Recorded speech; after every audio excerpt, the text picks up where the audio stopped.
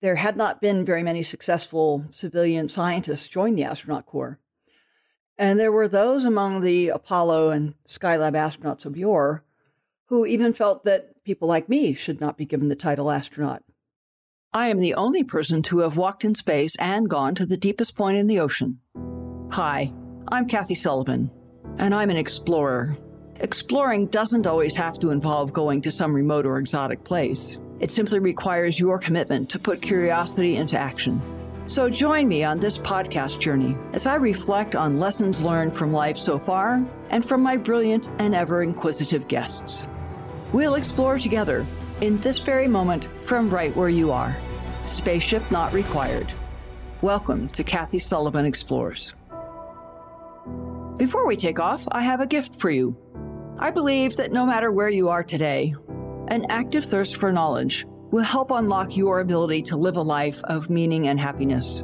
So I'm sharing some lessons I've learned on my road less traveled. Over at KathySullivanExplores.com, you'll find my 7 astronaut tips to improving your life on Earth. When you sign up, I'll send them to you, and also make sure you're the first to discover future podcast episodes and learn more about exciting adventures ahead. Just head on over to KathySullivanExplores.com. What does the word astronaut mean to you? It's a question that's rather in the news these days. What with Sir Richard Branson flying to the edge of space in Spaceship Two on July 12th, and just a couple of days ago, Jeff Bezos and Wally Funk riding all the way above the Kármán line into space aboard the New Shepard. In the United States, our Federal Aviation Administration, which has the authority to bestow astronaut wings on people who fly in space, specifically on civilians who fly in space, came out with an interesting ruling. The FAA considers getting into space to consist of getting yourself above 50 miles. It's a little lower than the internationally recognized standard. And it looked for a while like they were going to award civilian astronaut wings to any human being who did that. I have to confess I was a little bit troubled by this. I earned the title astronaut through a lot of hard work and mastery of space shuttle systems and spacesuits, and it wounds my pride a little bit. It puts me a bit on edge to think that someone can just write a big check and go buy the same title that I had to earn. But if I take a longer perspective, when my class came into NASA's astronaut corps in 1978, there had not been very many successful civilian scientists join the astronaut corps. And there were those among the Apollo and Skylab astronauts of yore who even felt that people like me should not be given the title astronaut. In fact, the maneuvering jetpack that had been under development and been tested in Skylab back in the mid-70s had started out being called the Astronaut Maneuvering Unit. When it was realized that people like me, civilian engineers and scientists who qualified as mission specialists, would actually be the people doing the spacewalks and flying that backpack, it was decided that the name had to be changed from Astronaut MMU, because these people really weren't going to be true astronauts, to Manned Maneuvering Unit. We largely giggled at that when we came into the office in 1978, but I found myself on the other side of the argument not long thereafter. Having earned a PhD, competed my way into the astronaut corps, earned my way onto a spaceflight, I now watched as scientists who had done none of that, and even members of Congress and others, were wangling themselves a ride on the space shuttle. Something was usually concocted for each of these people to do, but it was often pretty meager stuff. And yet, when they came back, they considered themselves entitled to call themselves astronaut.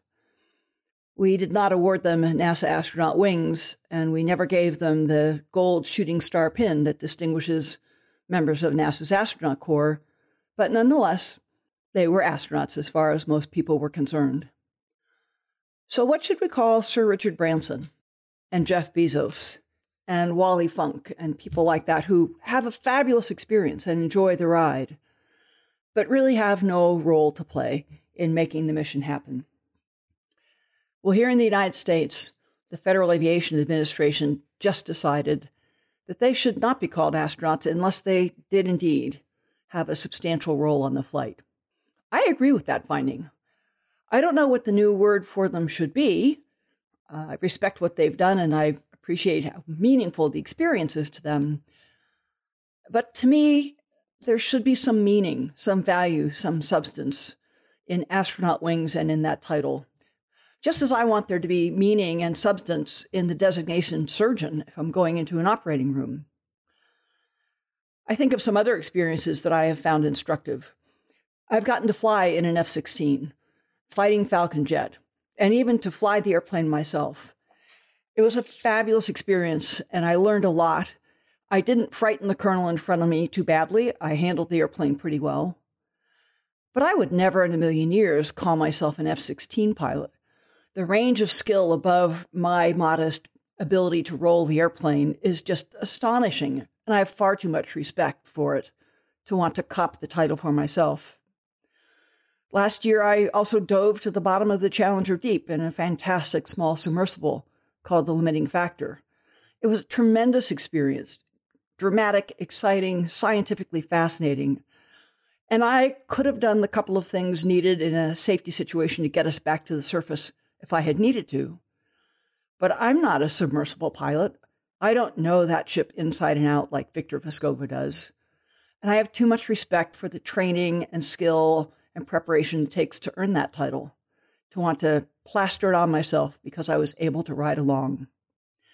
So I wonder what you think about the recent decision that Sir Richard and Jeff Bezos and Wally Funk are space travelers of some description, but should not rightly be called astronaut and should not rightly be awarded civilian astronaut wings. If you could write a check large enough to go on one of those rides, what would you do when you came back? And what would you like to be called? It's worth thinking about in this era where we seem to disregard and discount expertise. Thanks so much for joining me on today's mission. For more solo shows and deep dives with incredible guests, along with all the ways to get the podcast and much more, head over to KathySullivanExplores.com.